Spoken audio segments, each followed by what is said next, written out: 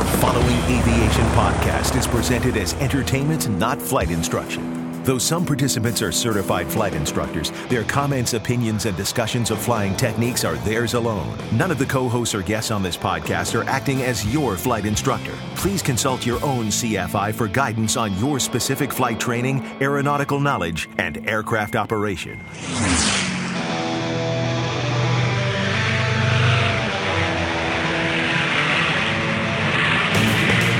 This is the Stuck Mike Avcast, an aviation podcast by thepilotreport.com about learning to fly, living to fly, and loving to fly. Episode 56, Broken Airplanes, Overflight Permits, Pre-Flight Oversight, and Pathfinding Expeditions, coming up now on this edition of the Stuck Mike Avcast. Now, here are your co-hosts, Victoria Neuville, Sean Moody, Rick Felty, Carl Valeri, and Len Costa. Hello and welcome to this edition of the Stuck Mike Avcast, episode number 56. I'm your host, Len Costa. Joining me on the show today are my favorite group of aviation mavericks, starting with our first maverick all the way from New Jersey. And which studio are you in? Is it the crash pad or the basement? Where are we today, No, this is the studio. This is the basement studio, and it's actually in nice and dry New Jersey. I just flew in from wet Las Vegas, Nevada, and boy, I tell you, it's nice to get back to a place that's somewhat dry and not floating away. Not floating away. Well, yeah, that is good. That is good. Well, welcome. Glad to have you. Our next aviation maverick, all the way from her studio in Maryland, Victoria Zyko. Welcome.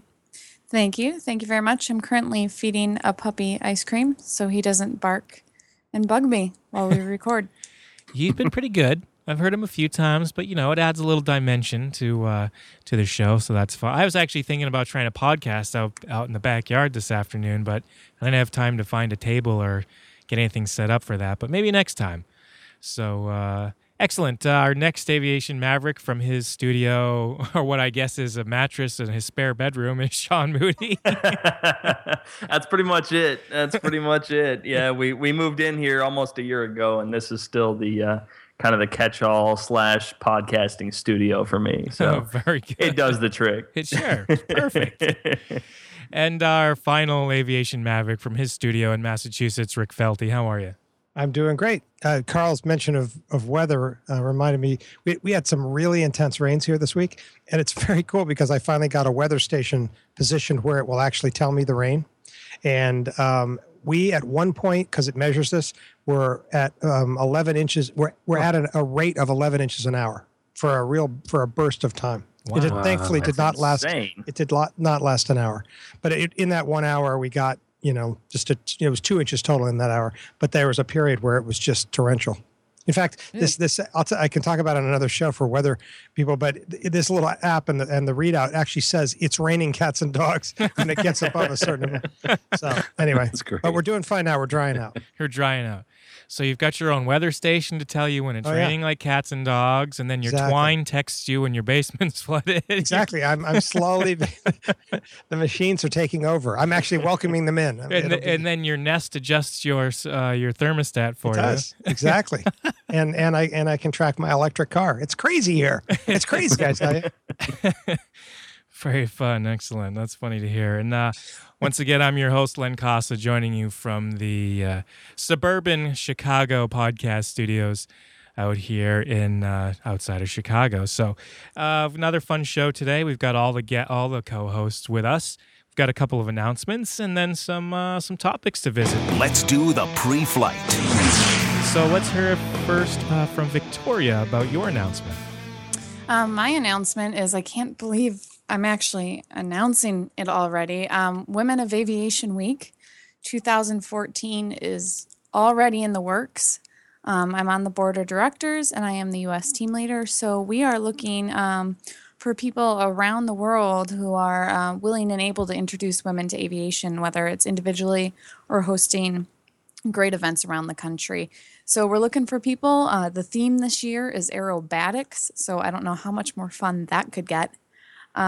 So, look me up, give me a ring, check out womenofaviationweek.org, and you can request an organizer handout there. And as we mentioned before, you don't have to be a woman to host or organize an No. event. So guys out there listening, interested in participating or hosting one of these events, you are also welcome. Hey, Vic, Set an what's the week example, again? men.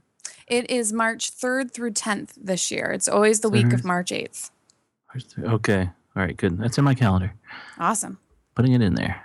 I'll make you do some chairs for me again. Of course. Hi, I'm Carl. Here, take some chairs. I'll never forget that. Exactly. I'll Excellent. never get over that. Yeah. But anyway, Carl, tell us about your announcement. Another air show, another aviation event. Yes, and you know, I love air shows, and I love going and talking to people at air shows, but this might become one of my favorite air shows because I love combining aviation air shows with doing something good in charity. Well, there's an air show that's been going on for quite some time. It's the California International Air Show at Salinas, California, not too far from Monterey. And for the past 30 some odd years, they've actually had this really cool air show with military and some great acts. This year, you're going to have Sean Tucker. They're going to have a B-25. They're going to have a C-47. They're going to have all sorts of neat static displays.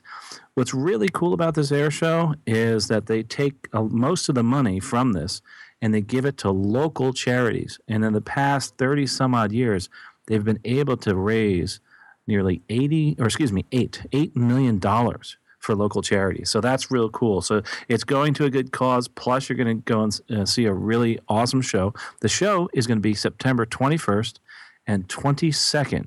And you can look online at salinasairshow.com, and we'll have a link to it at the Stuck Mike Avcast.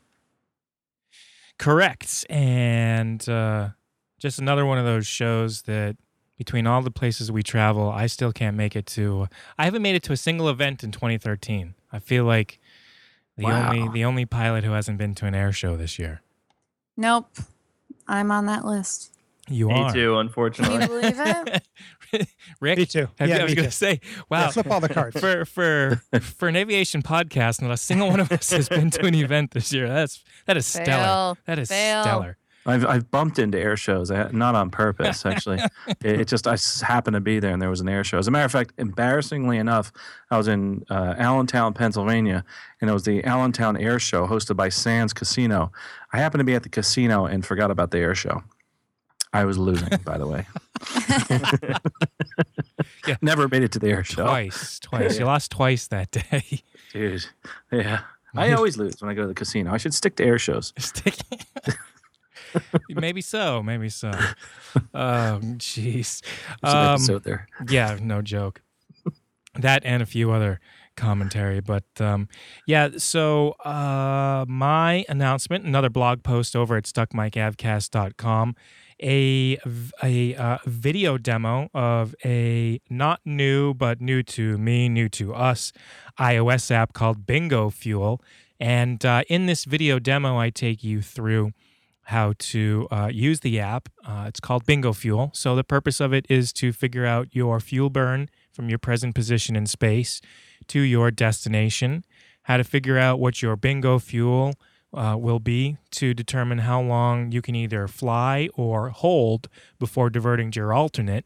And then you can also figure out your actual time in minutes that you can remain aloft based on your burn to destination, distance to your alternate, how much fuel you have on board, and come up with a holding time. So check that out at stuckmikeavcast.com. It is the Bingo Fuel iOS app video demo. Now entering cruise flight. All right. Well, we've got a couple of revisits of some old topics.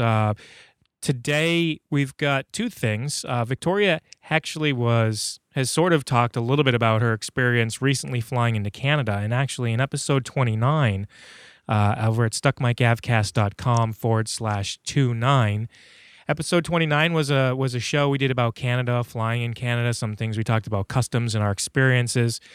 Victoria's got a story that actually sort of expands upon that, adds to episode number 29. Victoria, tell us, kind of now that you're back with the airplane and everything's repaired. I mean, you did quite a few things. You crossed the border internationally in a small airplane. You had a maintenance issue. You had a pet with you. You've got a lot of things, actually, I think that's going to be interesting. Yeah.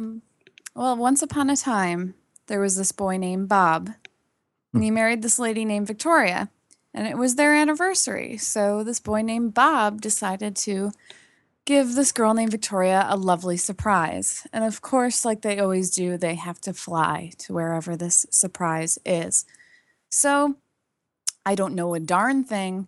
It's bugging me the entire week. He won't give me any clues. We just pack, hop in the airplane, and go. So we're on the airplane. He puts me to ISO every time he talks to ATC. Every time it has to mention the destination, make sure that I cannot hear what he's saying to air traffic control. He didn't put anything in on the GPS. He had it all on his tablet that I could not see, so it was driving me mad. We're just heading further north and north, and eventually I say, "Are we going into Canada?" And he says, "Do you have your passport?" I say, "No." And he goes, "Well, I guess not." Well, soon enough, we're entering Canada, and I'm getting nervous. I'm like, "Bob, I think we're going to Canada." And sure enough, he didn't ISO the radio in time. And they're like, "Confirm your destination is Ottawa." And, Bob's all mad that the surprise was ruined. And even though I still didn't know why we were going to Ottawa. And he pulls out the passport from his pocket. Thank goodness. So anyway, basically, Ottawa in Canada isn't the hardest thing to get to. You have to call, Customs. Customs 2 to 48 hours ahead of time before you go. If you're flying VFR, you need to file a VFR flight plan. When you depart, make sure you activate that flight plan. We thought air traffic control automatically did that when we followed up with them and started. They did not. So Customs was a little confused when we arrived, and they did not see our flight plan anywhere. Luckily, it was not a big ordeal. We landed and gave Customs a call, and it was a quite simple, painless process. Interesting things that would have happened if our aircraft hadn't broken upon landing. A seal broke in one of the landing gear, and all of a sudden my side went down. I thought we busted a tire or something and went out, and the whole strut was absolutely deflated. The original plan was to go home that very same day, and there was no customs. You have to land at the first customs available when you cross over the Canada-U.S. border. Bob didn't want to do that. There was nothing that would be open. So we were able to file what's called an overflight permit. And the overflight permit allows you to fly over whatever the first few customs places are to land at a specific customs place. And you have to have passport information and all this stuff filed and listed on this overflight permit before you can do it. So ours was filed for Washington Dulles, so we would clear customs there and then head back to Frederick. Unfortunately, that did not happen because the airplane broke on us. And believe it or not, in a humongous airport like that on a Sunday, there are no A&Ps available. And we ended up having to drive the rental home. We didn't fly it. It was a Yaris. It was very slow. Anyway, so we ended up having to drive back over the border to Canada, and we had an additional concern. The following week we had to be in Michigan. So we would be driving to Canada and then flying from Canada to Michigan. And this time we'd have Turbo with us. So I was really concerned on how Customs would handle that. And turns out that's not very hard either. They want to see a rabies certificate. And I also heard that food can be a problem. They don't want food either way going from Canada to U.S. or U.S. to Canada. They want to make sure the food is manufactured within either U.S. or Canada and it's sealed. So you want a sealed bag of the food, nothing in Ziplocs. But I talked to a lot of people, and that never was an issue for them. And I packed Turbo's food in Ziplocs and figured I'd just buy some if they made me get rid of it, and it was perfectly fine. In addition, I had a medical certificate showing that he had been to the doctor in the past whatever days, and the vet cleared him as healthy. So upon landing in Pontiac, it was a non-issue. Turbo got pet a lot. They ran the radioactive thing around the plane a bit, asked us a few quick questions, and we were on our way. The fun part was when we landed, there was a specific dot we had to taxi to. for customs. It was this nice blue dot. So if you ever see a blue dot on the airport, that's what it's for. You can also trying to think of where I was recently, but I saw I might have been in Columbus. I saw like a King Air taxiing up to the airline terminal.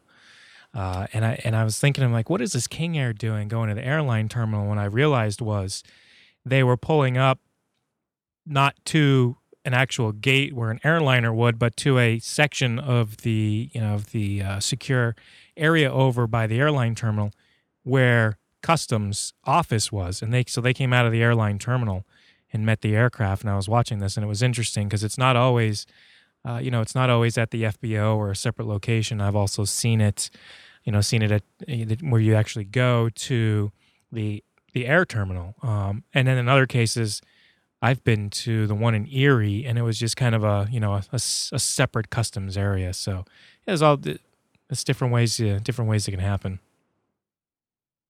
One thing about Canada is, remember, they have user fees.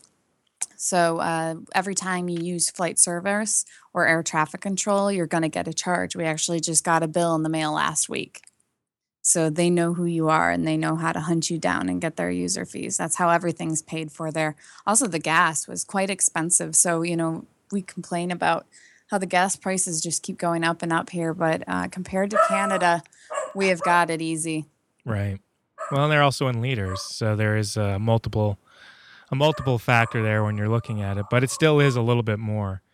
It was like $9 a gallon. Yeah, I think that's even worse than New York City. Potentially. Yeah.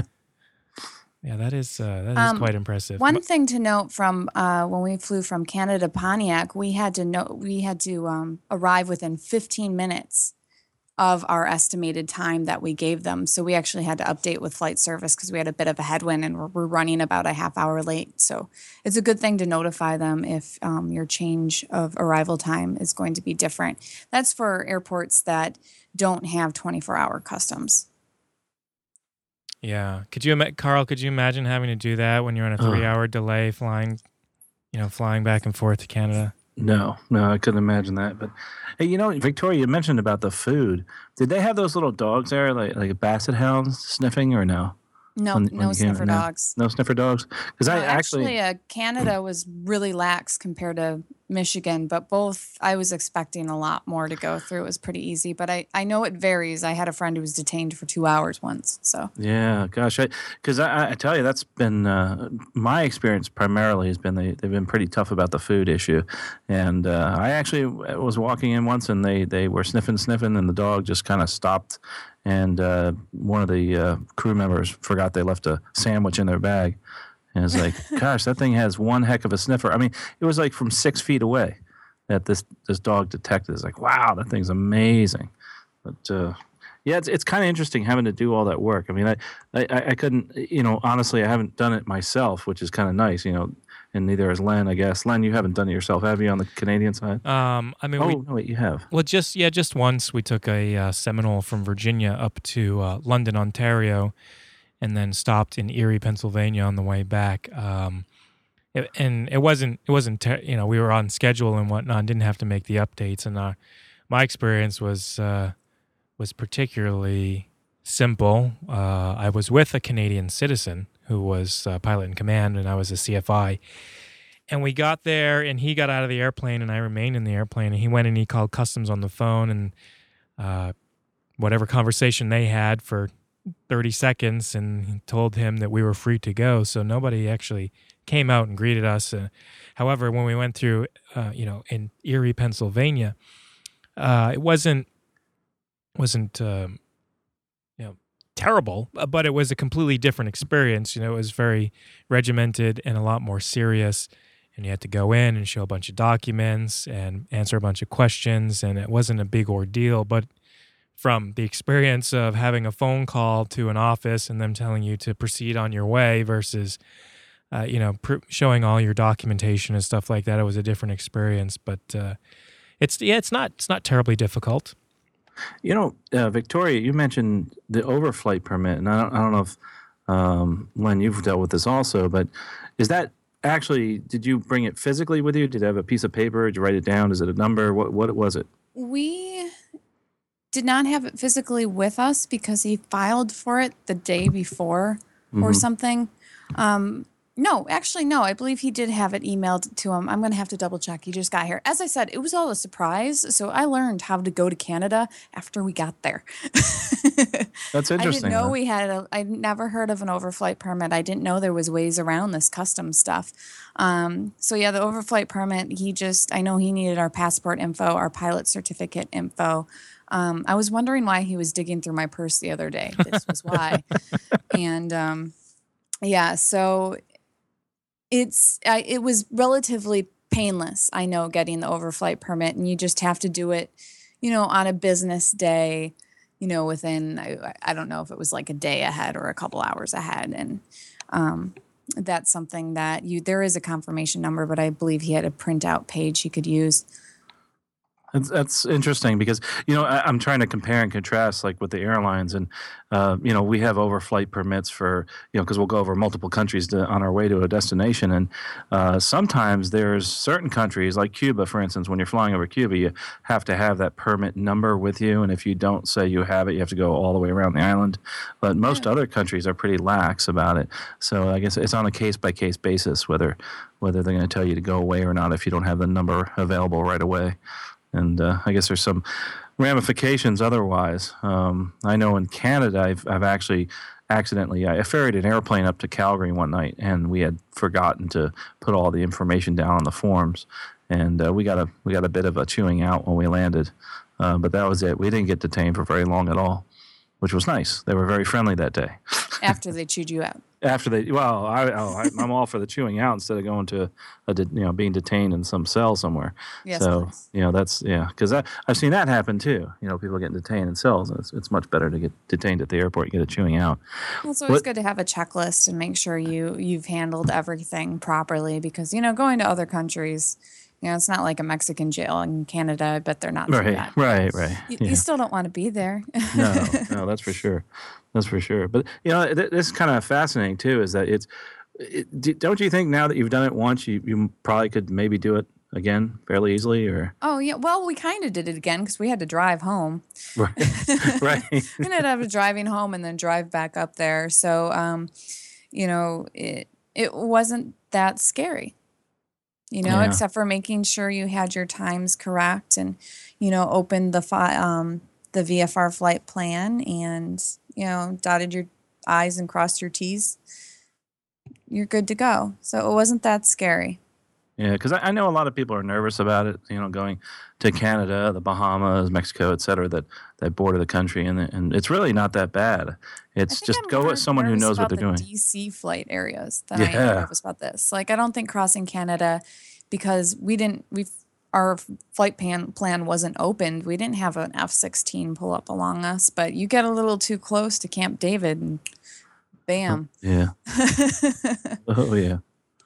And you hear it all the time. I mean, I heard it up in Vineyard Haven not too long ago, and then flying around saying, "Hey, you're getting a little too close," and so, make sure you when you call us on the ground and turn to this heading, that type of thing. It's not quite like that when you make a mistake crossing the Canadian border, especially. But yeah, this is neat.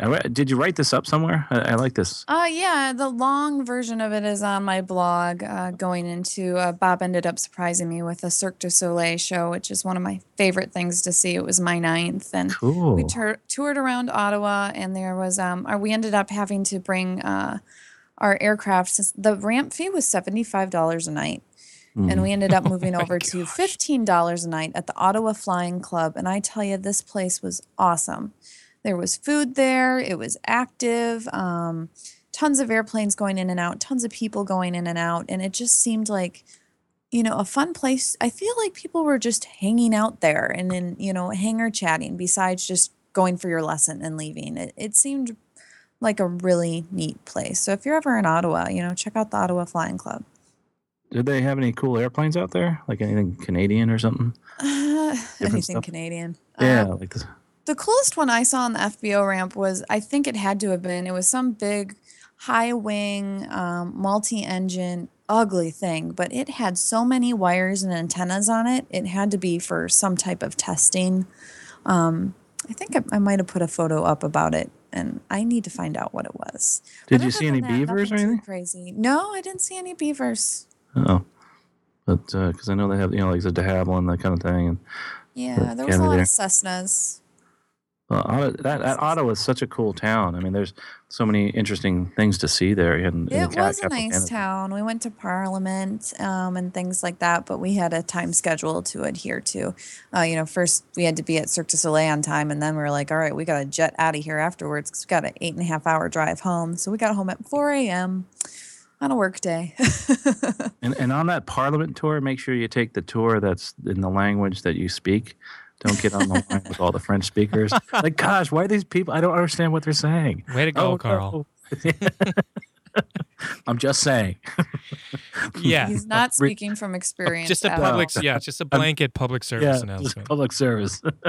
That's right. We did that in Egypt. We accidentally got on the Egypt tour and we're like, we don't know what they're saying, but we got to go twice because then they're like, the English one's next. So, okay.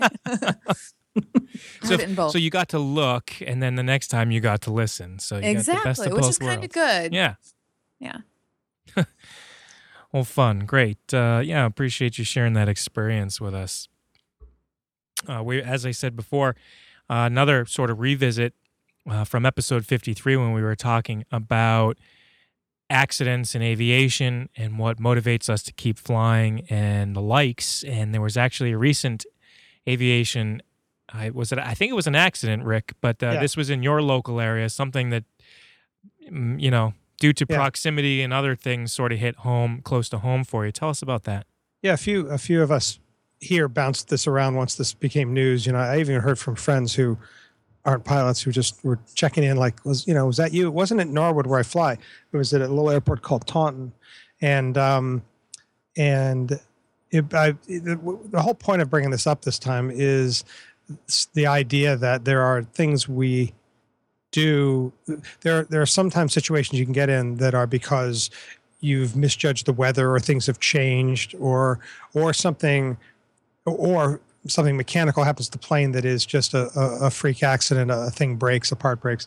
But then there are times, and this accident may very well have been one of these, where through an oversight of your own, you put yourself at more risk. So you're a pilot, and you may have caused something that makes your flight more challenging or in fact dangerous. So it just made me think about that, and I'll just describe it to you again. The beginning I like to say on all these is certainly not speculating on actually what happened, but the idea of what an NTSB comment that's in the press has indicated is what made me start to think about sort of situations where maybe where there's a risk of causing your own problems. This was an Aeronca 7AC, and these things, I don't know too much about them except that I know that's a cloth, I think, fabric covered plane, and the reason that matters is the pictures I see after the crash, which was pretty much a total, fire, and the whole thing was consumed except for the frame. But what was left that was found and reported in the press was this plane took off and pretty quickly crashed. And what was left, or what was found, was the gust lock on the rudder was still in place. And you go, that's what you say, right? You go, just a little moment. And this was a newly purchased. It's an older plane, but it was new to the pilot, and it was an early morning departure. And it was still intact. And so they probably, and I think there's a crosswind. I mean, I heard some speculation from some people who, I guess, I don't know how they heard this. So this is all speculation that pretty quickly they couldn't compensate for the crosswind and just turned. And but that made me think, okay, just about times where, if you're not thorough, not that they were or weren't, but the idea is it caused me to think about the potential for being in a position where, oh man, am I glad I remembered to do that? Because if I hadn't, I'd have no option. I'd be stuck. The two things that, it's sort of a small thing, but it's things like this was not an accident potential, but one of my first solo flights, I flew across country and parked the plane and went and had lunch and stuff. a high dollar number hamburger, whatever it was, and came back out, started up, got ready to leave, and some guy started gesturing to me, and I was sitting there in my plane running, and I had not unchalked the plane, and that wasn't going to be any big deal. And actually, he was pretty cool, and he actually came over and very carefully moved around behind and took care of it for me, and I didn't have to stop, and that was cool. But that was a moment of oversight, which really I went, oh man, what a knucklehead. But nothing terribly dangerous except a hassle. I wouldn't have gone anywhere. But the other one was I was actually on a training flight. I mean, on a practice flight or one of my solo cross countries, before getting my license in. And only afterwards turned out to be the last flight for that plane for a while, because there was a crack in a cylinder, and I had made, it was a long cross country, and I had done the flight, and it had all seemed to go well. And I got down and I looked. I don't know if I've told the story before, but I'll be quick. I looked at the front cowling. This was an SR-20, and there was a dark kind of fluid along one of the cracks of the front of the cowling. So I took a picture with my phone and went into the school and said, hey, you might want to look at this. I'm not sure what that is, because I'm just, I was a student and it's not my plane. And they called me the next day and said, well, that plane's offline now. They're gonna have to tend to that engine, rebuild it or whatever. And what really threw me was I went to look at my pictures I'd taken at Groton, which was one of the stops I'd made in Connecticut, and that trickle of oil is there. It had happened. Whatever was happening to that engine was happening much earlier than I had noticed, and I hadn't noticed it. And I was new at all this, but still, I definitely caused me to think later. Okay, you got to look a lot more carefully. You don't have to. It's not about going nuts. It's just about paying attention and looking for those things. So that's what I thought back about after I heard what may have happened in this situation at Taunton recently, and. So I just wanted to bring it up as we all strive to be as careful as we can, and there's some things that you can't control. You try to minimize the challenges by making good decisions on the ground, but some of it is just, man, there are things you got to do. You got to check stuff out because it's all up to you. And so anyway, I don't know if you guys have any thoughts about that, but it was just something I had that gasp moment when I heard what had happened, because there's nothing to do. Yeah, and I remember, I can't remember when, but I had mentioned an accident that had happened out in Hyannis. I was just trying to do some quick research. Hyannis, Mass. I think it was 2008. It was a cargo plane that was departing out of Hyannis that took off, stalled, and impacted the ground, fatally killing the pilot. And same thing they found, or similar thing, they found the control gust lock still installed. Mm-hmm. That's like one of those things where you just not shake your head in disbelief, or I guess you do shake your head in disbelief, and you just wonder, my gosh, that's a scary thing, because you can imagine yourself in a situation where you're flying and you have no control, and you're like, you probably. You're just like, oh my gosh. It might, if there's time, it might dawn on you what you didn't do, or what it might be, and your heart sinks. Yeah, that was my reaction, and anyway, just sobering reminder of why attention to detail matters. Sure. So. Yeah, and I was also looking up. You said the Aeronca 7AC. That's an Aeronca Champion. Okay. Yeah. Yeah, and I think both pilots. I think I don't know the numbers, but had a lot of flying experience. So it was maybe just a combination of situations: new plane, early morning, whatever. If that's all they end up concluding. But like I said, I feel safe in at least discussing that because it caused me to think, and because that came from an NTSB board, a person saying that to the local media. So anyway. I wonder what goes through your head prior to that, and what went through their head as far as their checklists and pre-flight. Just to add to that, there are two things. My mom actually had a friend that was killed in a plane crash. When he took off after a funeral, he was pretty distraught at the funeral and forgot to take the gust lock out, and it was up in Connecticut. But another thing I've seen a very experienced 20,000-hour pilot forget to undo the tie down and try to taxi away. So, right. I think in the past, and it's been smaller things for me, obviously, but I think complacency can get to you sometimes if you have a lot of hours. Right. If you look at somebody who has an accident, possibly, it's like, gosh, you see it, you don't see it, that type of thing. You look, and you say, okay, that gust lock's released, and it really wasn't. Right. Those type of things. So how do you prevent that? And there's many tools. I guess in that case, it's actually touching it, feeling it in your hand that you actually did release it, that type of thing. One thing to keep in mind if you do notice something like your chocks or your tie downs, and you're having someone else get out and do it or whatnot, turn off the engine. Oh yeah, for sure. Yeah. Just be safe. Unfortunately, I know someone was killed getting out, removing some chocks. So Yeah, there was an always incident. shut down. Yeah, there was we've all probably heard of those stories because. Yeah, that's a good example, though. Is, gosh, it makes you think. I mean, my heart sunk when you said that, and it's like, gosh, in now a rush to get somewhere, go get those for me, will you, real quick? And I've hopped out of the plane when the prop was running with Bob and took the gust lock or something off before, but you never know. And you know what? Just might as well just shut the engine off. Better safe than sorry. Yeah. So, so anyway, that's just something more stuff to think about, and I hope we learn more about this one, and we'll see. We'll all be safer in the future just thinking about it. I walk around now because that silly little chalk incident with me. I circle the plane a couple of times now, and I say it out loud to myself. Okay, ropes are all done. And so I always will probably. So anyway, I was cool. just Go ahead, Sean.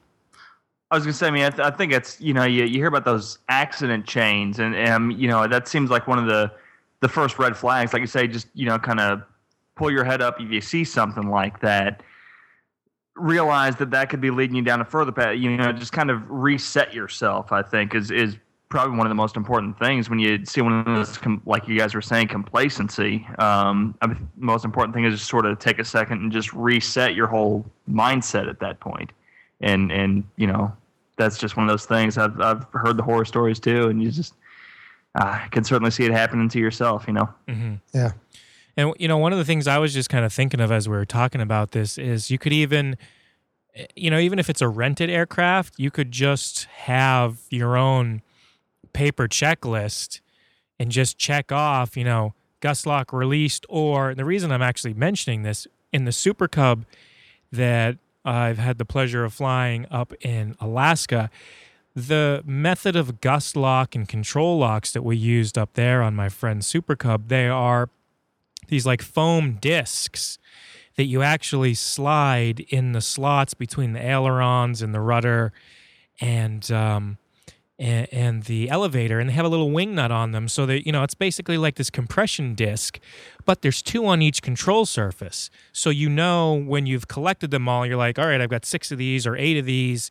Well, hold on a second, I don't have them all. So if you you could make your own checklist or add to your own, as an aircraft owner, add to your checklist and just use a whiteboard or marker or something and check off every time you remove them and then count them. Or I guess there's some extra steps, because I remember specifically doing that. He'd be like, hey, how many do you got over there? And I'm like, this many. And okay, well, we forgot something, or we've got them all. So that was one trick that we used, was counting to make sure that we had all of the control lock devices removed in that aircraft, in that example. So maybe that's a tool you could do, either add it to your checklist or make it part of something that you write out on your knee board or your flight plan. In the comments section is something you do personally, above and beyond. Yeah. Cool. Well, anyway. Sad that happened, but I wanted to bring it up. Right. Well, I've got a sort of an interesting story involving Carl and I, when I think it was one of the first times we flew, but I kind of revisited. Oh, you're finally going to tell that story, story. No, yeah. Wait a minute. Oh, no, not that story. No, not that.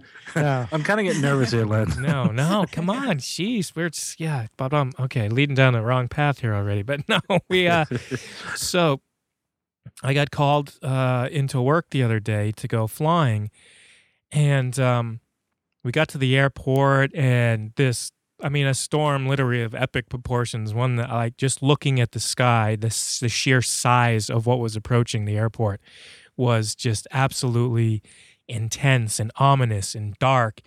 and this gust front that was moving through was just blowing dirt and lightning. I describe it as this surreal scene. It looked like something out of a science fiction movie.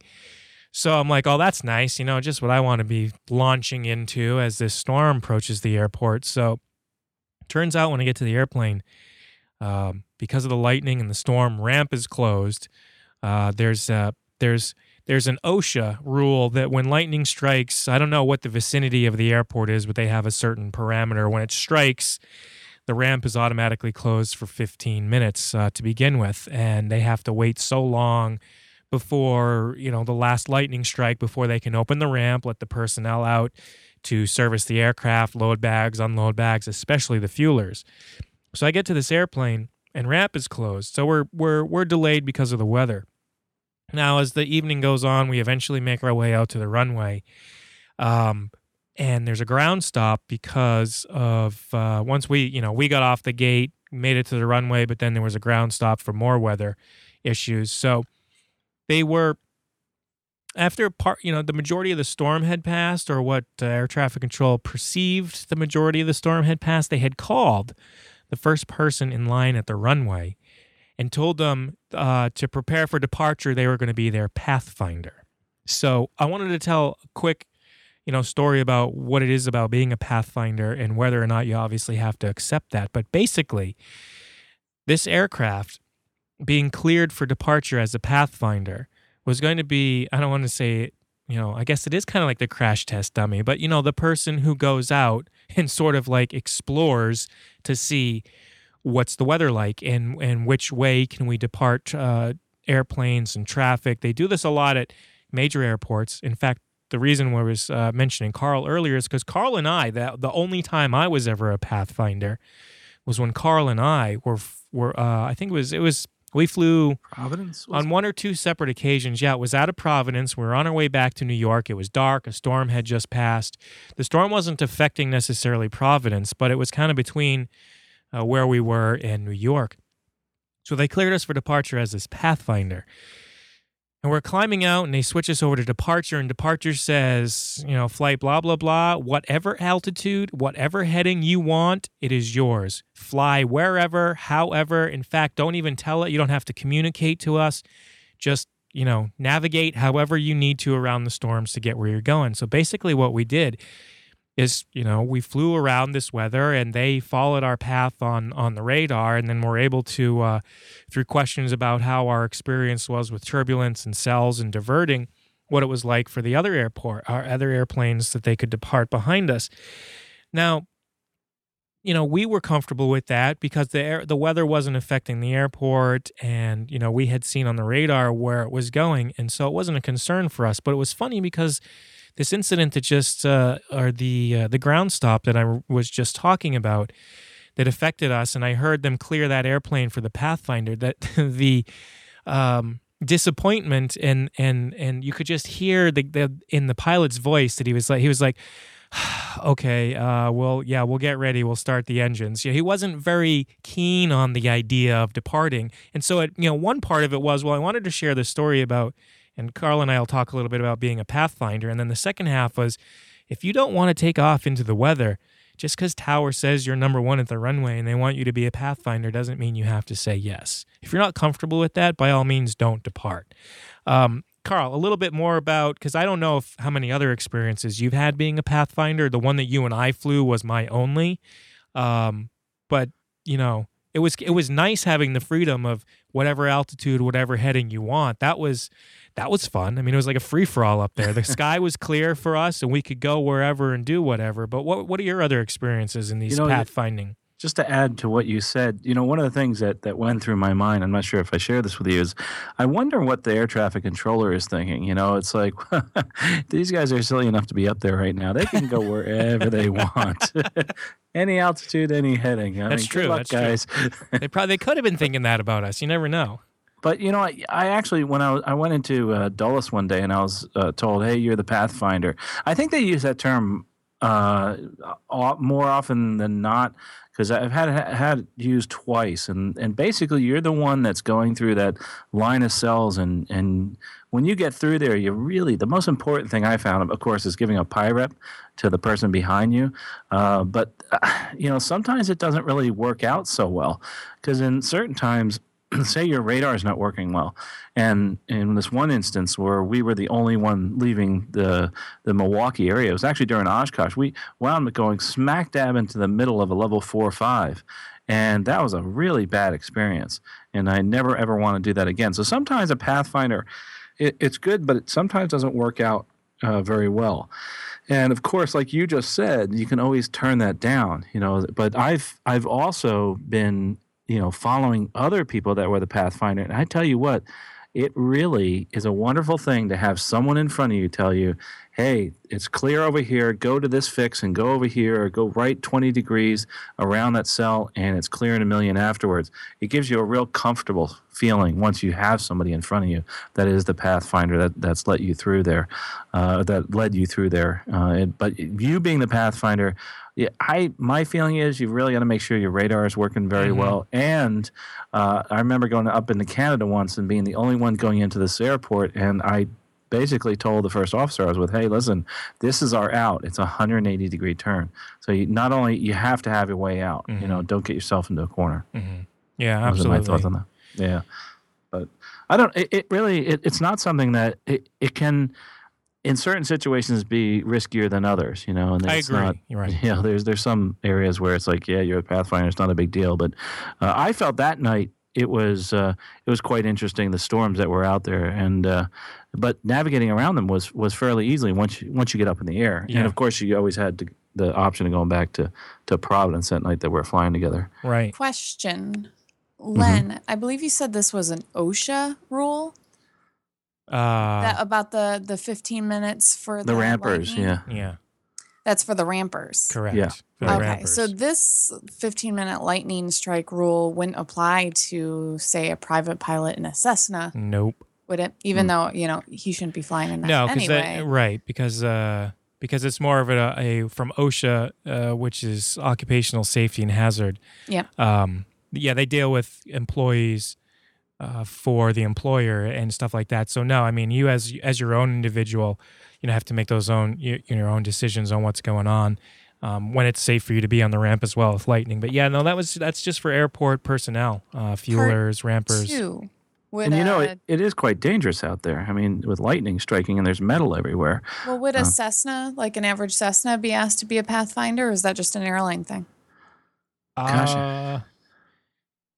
I mean, you could if it was. I would say that if it was day VMC, the storm just rolled through and it was some sort of VMC. I mean, I suppose that could happen. Obviously. But boy, if you didn't have radar, right, I would not. That's what I'm saying. But what Carl was talking about with the radar, make sure your radar is working. You certainly wouldn't do that at night. You probably wouldn't do that in IMC, day or night, if you didn't have a means. And I don't even really think NextRad uplink would be an acceptable method for becoming, for volunteering for a pathfinding expedition that day, just because of the delays and whatnot. So, I mean, you probably could, but that's kind of why I'm talking about this, in case that does happen to you, know what your options are, know what the expectation is. You're the lead guy in front. You're the crash test dummy. You're the one poking your nose out and, in the storm to see what is and what isn't happening. And it's interesting because when we were sitting on the ground and the storm is passing over, you can hear on the HIWAS transmitting over the VOR that they're talking about severe turbulence that was reported in the vicinity of the airport. And we're the other pilot I'm flying with and I are looking at each other going, who's up there flying to even report that? Like, why are you here? Why are you doing that? If you're up there reporting severe turbulence, how did you even end up in this area? Like, you should have gone around. You know what I'm saying? So it's kind of an interesting. That was one of the questions we were asking ourselves, and we're looking at each other like, we're not taking off in that crap. Heck no, I'm not going up there until that report's gone. I'm not dealing with that. So, it leads to more than just dodging storms. But in that day, it was wind with the gust front and the gusty winds, and it was the severe turbulence. And there's a whole lot more than, just being the Pathfinder. So, yeah, I remember that experience. As I was thinking about it, I was like, you know what? I'm pretty sure it was Carl and I that flew that night out of Providence on a Pathfinder. I remember laughing about it with you, in the airplane. It's because like, I'm really? probably, Did you just say that? I'm newer at this point. I've probably only been there a year or two, so I don't have the 8 years experience now. But I still, looking back at it, I do recall that wasn't a scenario where I felt uncomfortable, or even now knowing, what we were doing, that just wasn't that. But this most recent experience with that other gentleman that did accept it to take off, and we're looking at each other going, I don't even want to be sitting out here on the taxiway while this weather is happening, let alone be that guy who just decided to take off and be a Pathfinder. So you got to put that in perspective sometimes. And Len, speaking towards the safety on the ramp, you're out there in the middle of everything, and there's a lot of metal. And just recently, we pushed off the gate, and a huge storm came in, and wouldn't you know, but a bolt of lightning hit right in front of us and hit the light pole, and went all the way down the light pole, and you saw all the lights in the terminal go out right when that happened. And thank God there was nobody on the ramp at that point. But when you're for those people that are listening that have flown for the airlines or been on an airliner, that's another thing. When you're waiting, a lot of times it's for the safety of the person that's on the ground, not so much you, because it's designed to take a lightning strike the aircraft you're in, but it's for the people that are out there, to keep them safe. So as to not to light them up, during the day. And I always get amused when people get frustrated when there's for some reason there's the aircraft isn't departing, and I kind of get amused because you can point to the sky and you can be like, you see that lightning over there, you see that rain, you hear that thunder. It's like, what is it that you really are in a rush to get into that for? Why do you want to go into that nonsense? Time to spare, go by air. Yeah, don't be upset if there's a delay for the weather, because there's a very good reason for it. You will save your bacon more often than not by staying out of weather. That's probably one of the biggest things that will save your bacon out there flying, is just making prudent decisions about weather and how you approach weather. And not getting into it, are situations that are more severe than you think. So, yeah, pathfinding, interesting So, Len, way to fly. What would you suggest? I mean, I always tell people, if you're going to be a Pathfinder, always have a way out.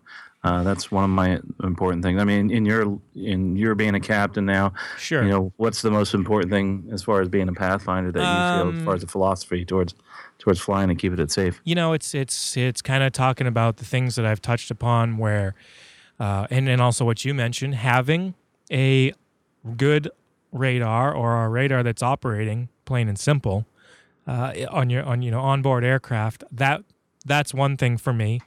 Looking at the radar loop and the radar image on the computer to know actually where the storm is, because clearly when you're in the aircraft, the radar only sweeps so many degrees off of the nose of the aircraft. So you don't, without looking at a third party or a different location, you're not really going to know where the bulk of the storm is. So I take those two things into account. And then, like we were talking about, listening to HIWAS and hearing the reports on turbulence and wind, and taking all that stuff into account. So until it reaches a point where I feel comfortable with, a multitude of factors, wind, storm distance, lightning strikes, what I can see, what I can't see, that's when I'm like, okay, I'm ready to do this. Or other times I'm not. And there's been other situations where, I've heard reports of wind shear at the airport, and I decided, you know what? I'm not taking off. I'm going to wait 15 minutes.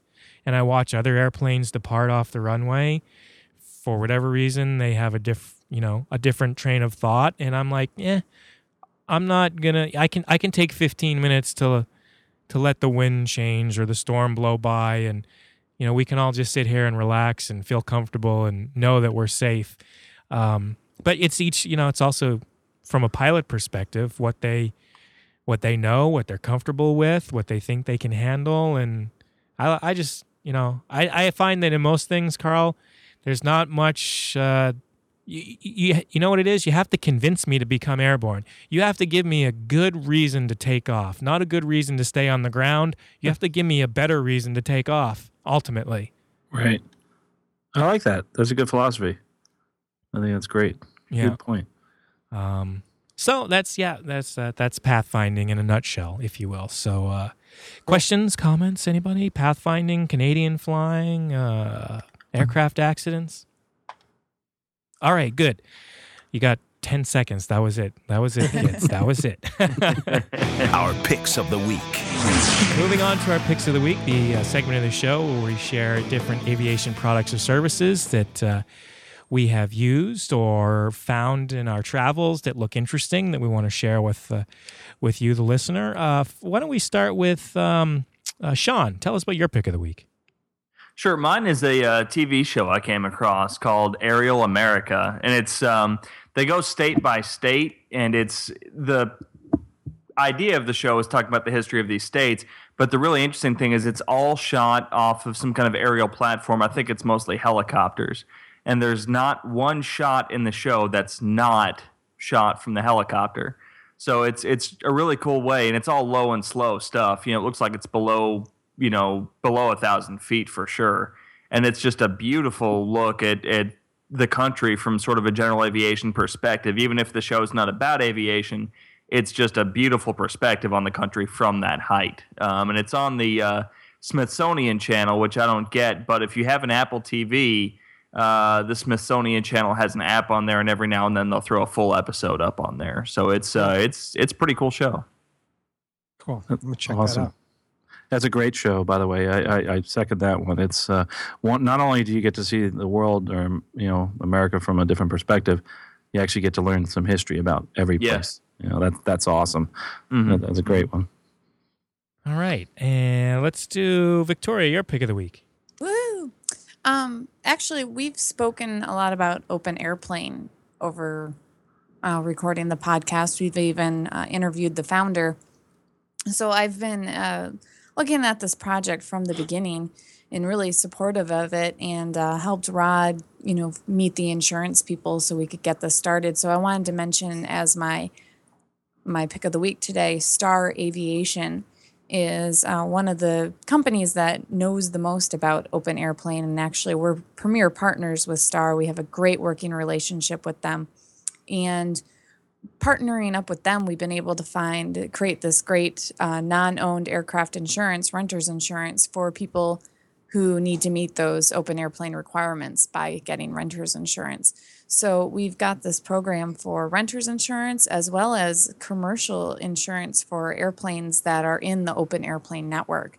So if you just want to give me a call, Star Aviation is the people that can really help you out, and we all know the regs and requirements for being involved in part of the open airplane network through and through.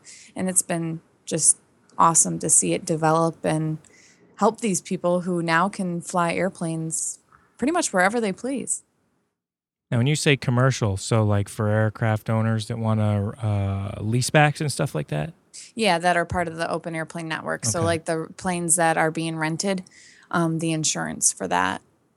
Excellent. As well as, the renter's insurance. Yeah, I was thinking about buying a couple of MiG-29s and putting those out in the open airplane network. You know what I'm saying? Nice. It might be a little tricky, but I'd be happy to help you out. Yes, I just recently fell into some money, so I thought, I would share my love of aviation. Can I fall into some of it as well? Just trip me.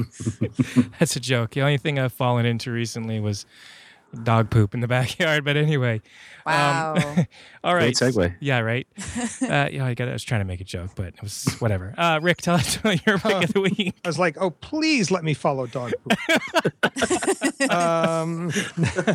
Mine is an iOS app. It's actually an iPad app specifically. It's called ATC Voice, and I was looking at, oddly enough, the way I found it, I was looking at an ATC game, air traffic control kind of. Landing planes, keeping separation and all that. And I was looking at one and looked it up again to find it and found this one. So I have not bought this one. It's currently listed at $9.99, which is an expensive app these days. But it's called ATC Voice because you can voice activate your commands. So you can make the ATC calls to adjust planes on your screen, and then you'll get a response back. It interprets a little. I see a spinning wheel in the demo video, a lot like Siri works and other things. And then it responds the pilot of that plane responds with a readback. And you can also do touchscreen and, adjust the flights. And the visuals are very cool. And I have not used it, but I think I just love the demo video, which we'll put a link to on in the show notes. But it's called ATC Voice, and it's by a company called Looking West, and it's for the iPad. All right. Well, I've talked about one of these items briefly before, I think maybe in the Alaska episode, but the PLB, the Personal Locator Beacons, which is basically a best example is, probably a cell phone-sized ELT in your pocket. One of the major manufacturers, ACR, just came out with a new one called the Rescue Link PLB. It's in the under $300 range. I was actually looking at devices for backwoods, backcountry hiking.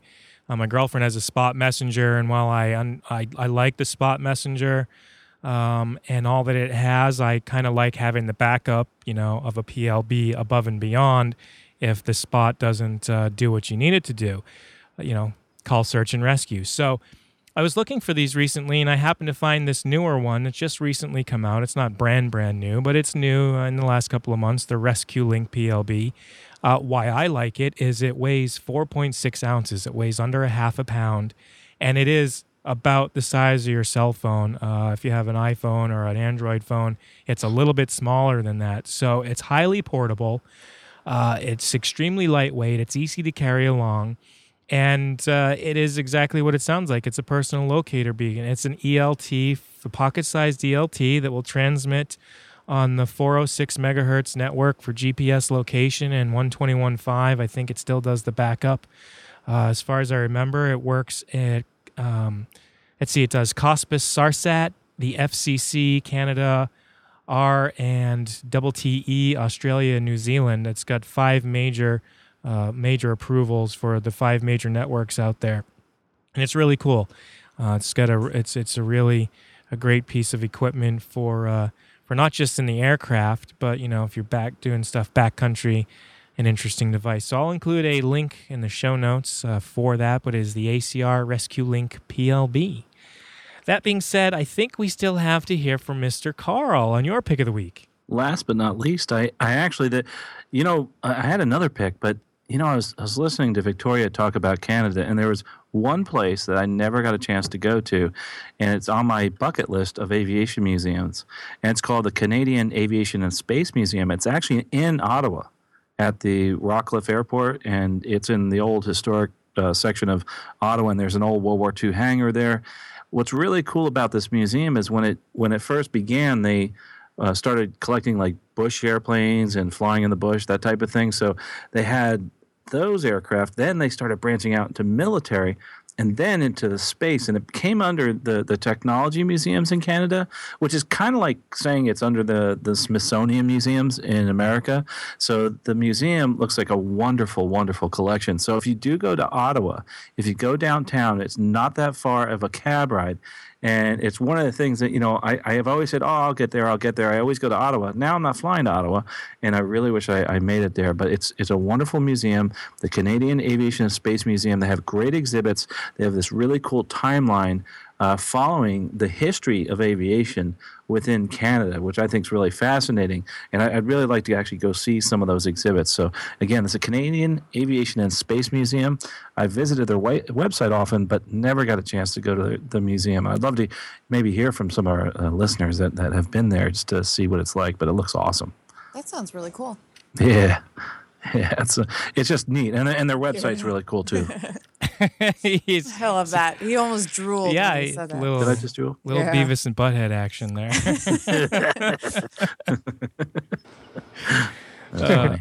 That's nice. That's nice.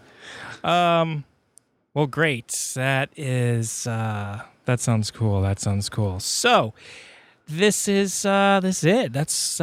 is the show. That is episode 56. If you're looking to reach the podcast, whether it's questions, comments, show ideas, I have been getting a lot more emails and even phone call recently about a show idea.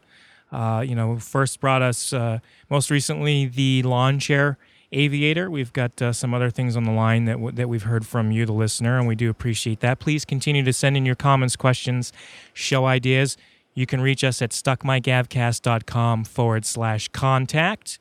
From there, you can send us an email. You can write us a letter. You can call us on the phone. You can reach each one of us individually on Twitter, whatever you fancy. The After Landing Checklist. If you've enjoyed the show and you're looking for a way to help support the Stuck Mic Avcast, you can visit the website, stuckmicavcast.com.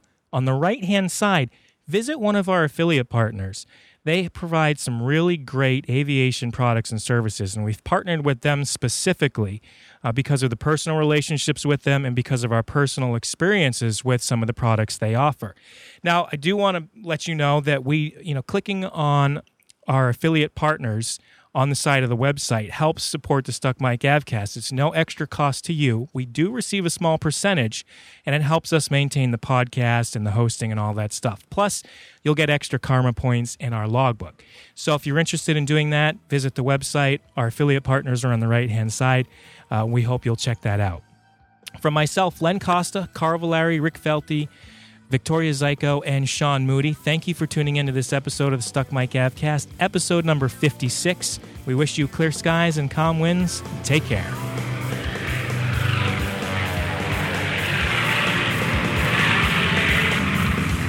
You've been listening to the Stuck Mic Avcast. Members of the Stuck Mic Avcast may receive compensation for products or services mentioned during the podcast. Compensation may be received in the form of, but not limited to, referral commissions, free products, or service trials. Our opinions and views are never influenced by any compensation, and you should always perform your own due diligence before purchasing any products or services mentioned during the show. The Stuck Mic Avcast is an aviation podcast brought to you by thepilotreport.com, a Len Costa production.